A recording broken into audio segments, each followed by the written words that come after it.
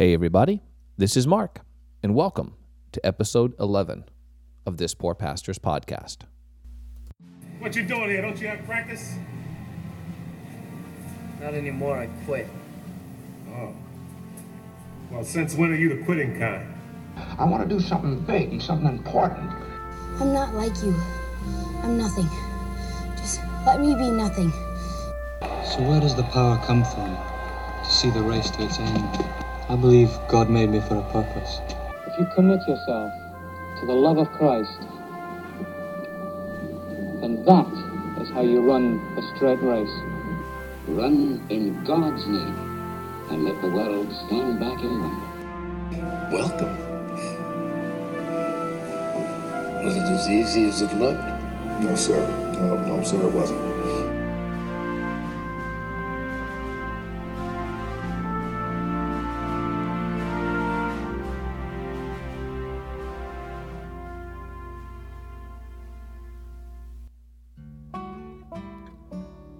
Welcome back, everybody.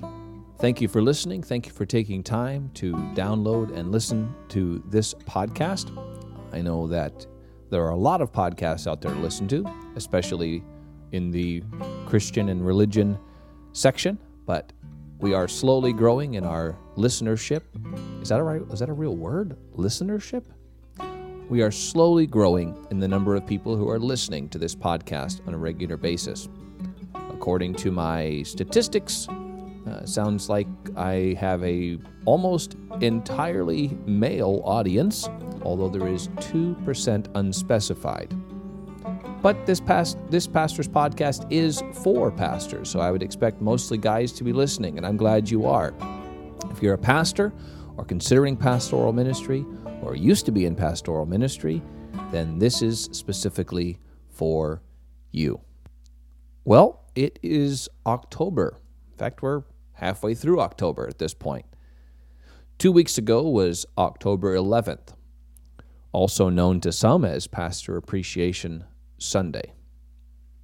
This was the first year in 15 years of pastoral ministry that a church that I pastored specifically set aside time to show their love and appreciation for me.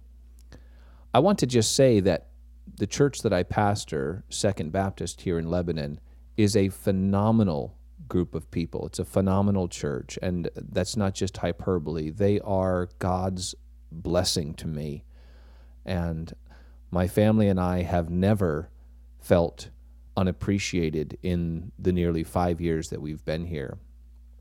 I don't think that there are churches like Second Baptist on every corner. This is truly a wonderful place, and it was a place my family and I desperately needed. We needed a place to heal. We needed a place to be renewed. And Second Baptist has been that place for us, and I am so grateful for that. Even so, it was a new experience for me to have the church set aside time to acknowledge Pastor Appreciation Sunday.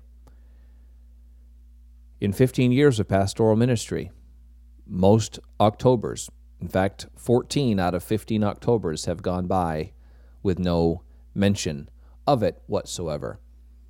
And I know that many of you, especially in smaller churches, like myself, have experienced the same thing.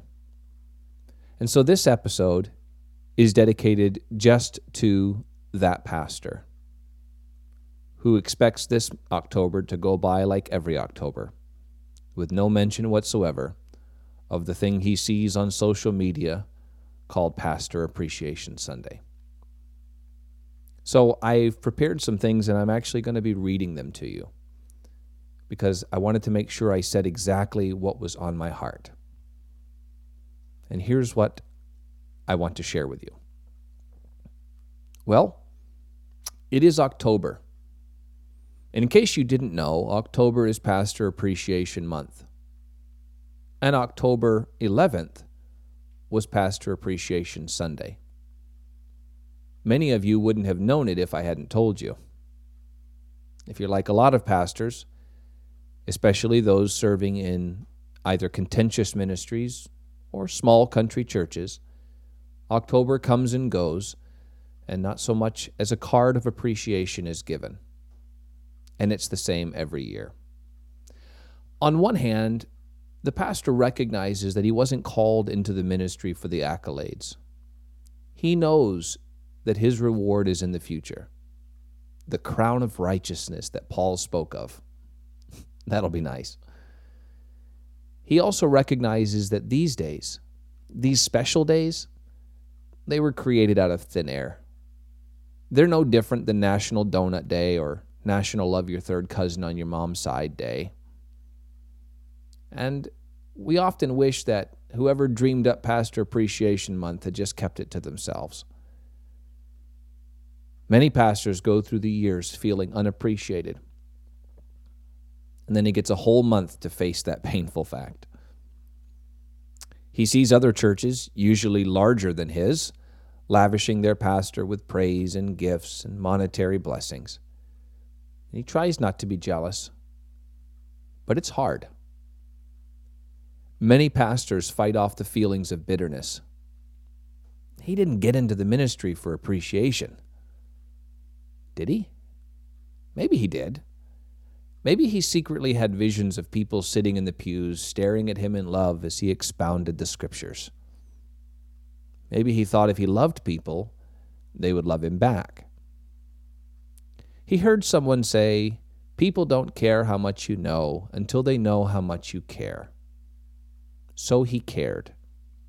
He tried in every way to show people how much he cared. The result? He found out that it's true. People don't care how much you know. And most times, they don't care how much you care. Many pastors minister while silently bleeding. It's not that he wants gifts. It's not that he wants people to brag on him publicly. He's pretty sure he'd be embarrassed if they did, but he'd secretly like to find out. He doesn't want the stuff. He just wants to be loved and appreciated.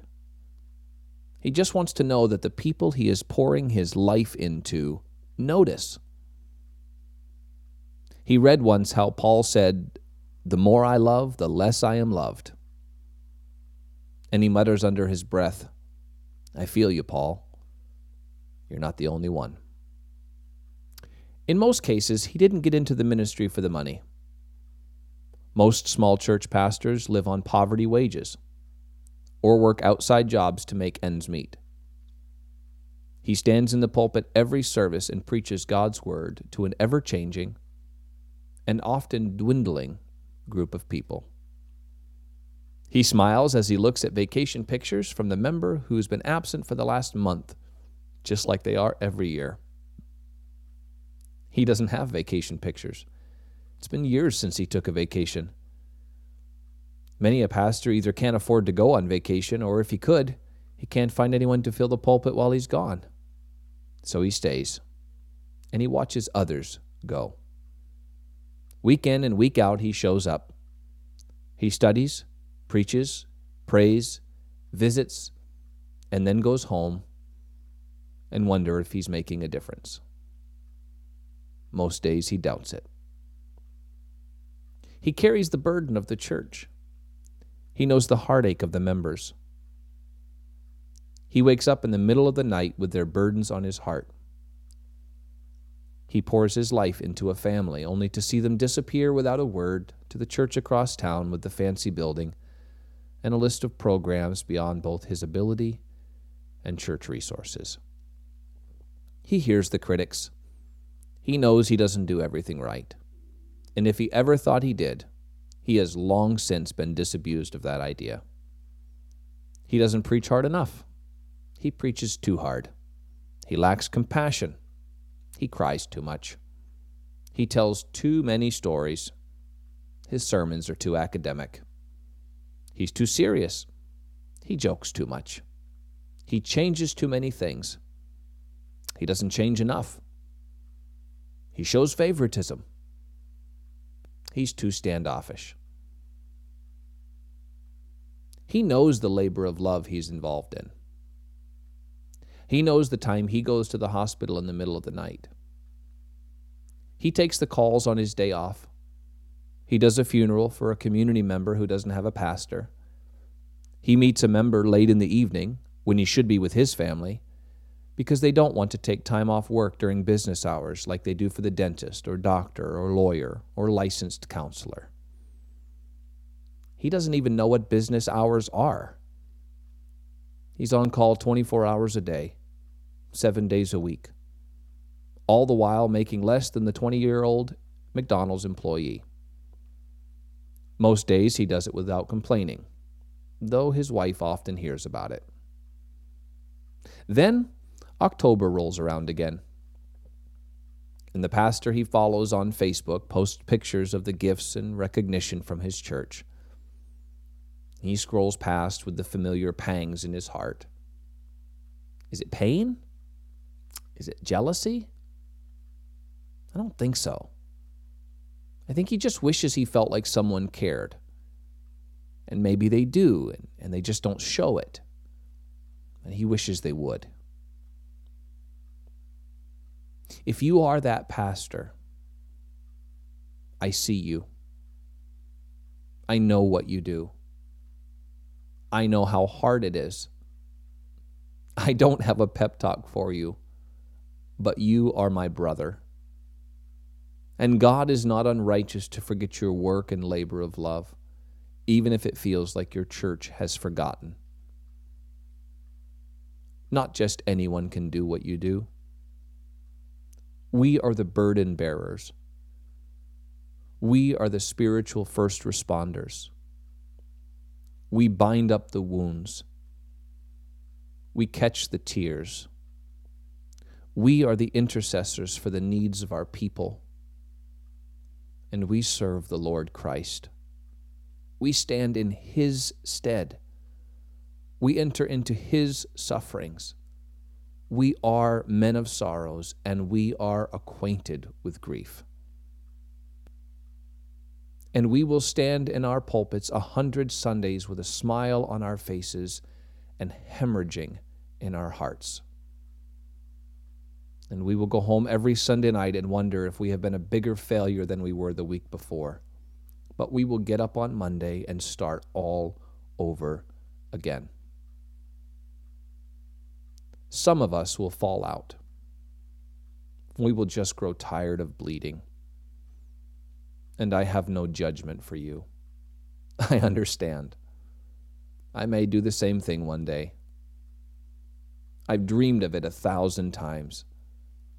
I have dreamed of being able to follow a career with advancement opportunities, of driving a new car, of owning my own home, or providing the things for my family that my church members do for theirs. I see the celebrity pastors with the nice suits, the monogrammed shirts and cufflinks. I see the popular evangelist who stands to preach to the shouts and applause of hundreds. And I realize that that will never be me. Part of me is glad. Part of me is sad. So why do I do it? Why will I continue to do it by the grace of God? I don't know how to answer that except to say that I have to do it. I know at the core of my being that this is what I am supposed to be doing. I know that I am doing something that not just anyone can do. I am God's minister. I am chosen. And if you are a true pastor, you know what I'm talking about. Maybe your church acknowledged you this month as mine did. Maybe they didn't. In 15 years of pastoral ministry, I have only seen 1 year, this year, when there was a special attempt to mark Pastor Appreciation Month. And I'm blessed in that. Currently, I serve a church where I can say in truth, I know they love me and knew it before they gave me the cards to say so. My heart was encouraged by my congregation last week, but I know that so many of you aren't in the same place. But I have prayed for you this week. And if given the chance, I would like to be your friend and encourager. And I pray that one day In this life, you will experience the love and gratitude of a congregation. I also rejoice that one day in the presence of God and His holy angels, you will receive the reward for the things you've done in this body and in the service of God's flock. Please don't quit. Please don't give up. Please believe me when I tell you that you are among the choicest of God's people, sent by God. You are not a failure. You are not a mistake. You are God's man, and you have my respect. And in case no one's told you recently, I appreciate you. Let me know if there's any way that I can be a blessing to you. You can email me, thispoorpastor@gmail.com. I'd be glad to just chat with you. If you just want to hear someone who knows what it is to have a difficult pastoral ministry. You're not alone. It feels that way sometimes, but you are not. There are other pastors out there who feel just like you, who go through the same struggles. Don't worry about those celebrity pastors. That is just all, flame in a pan. The real work is done by the nameless pastors who week in and week out minister to their flocks, their little flocks, all around this nation and all around the world. And I count myself fortunate to be among that number. I hope you do as well. Happy Pastor Appreciation Month, man of God. I'll see you next week, right here for another episode of This Poor Pastor's Podcast. Have a great week.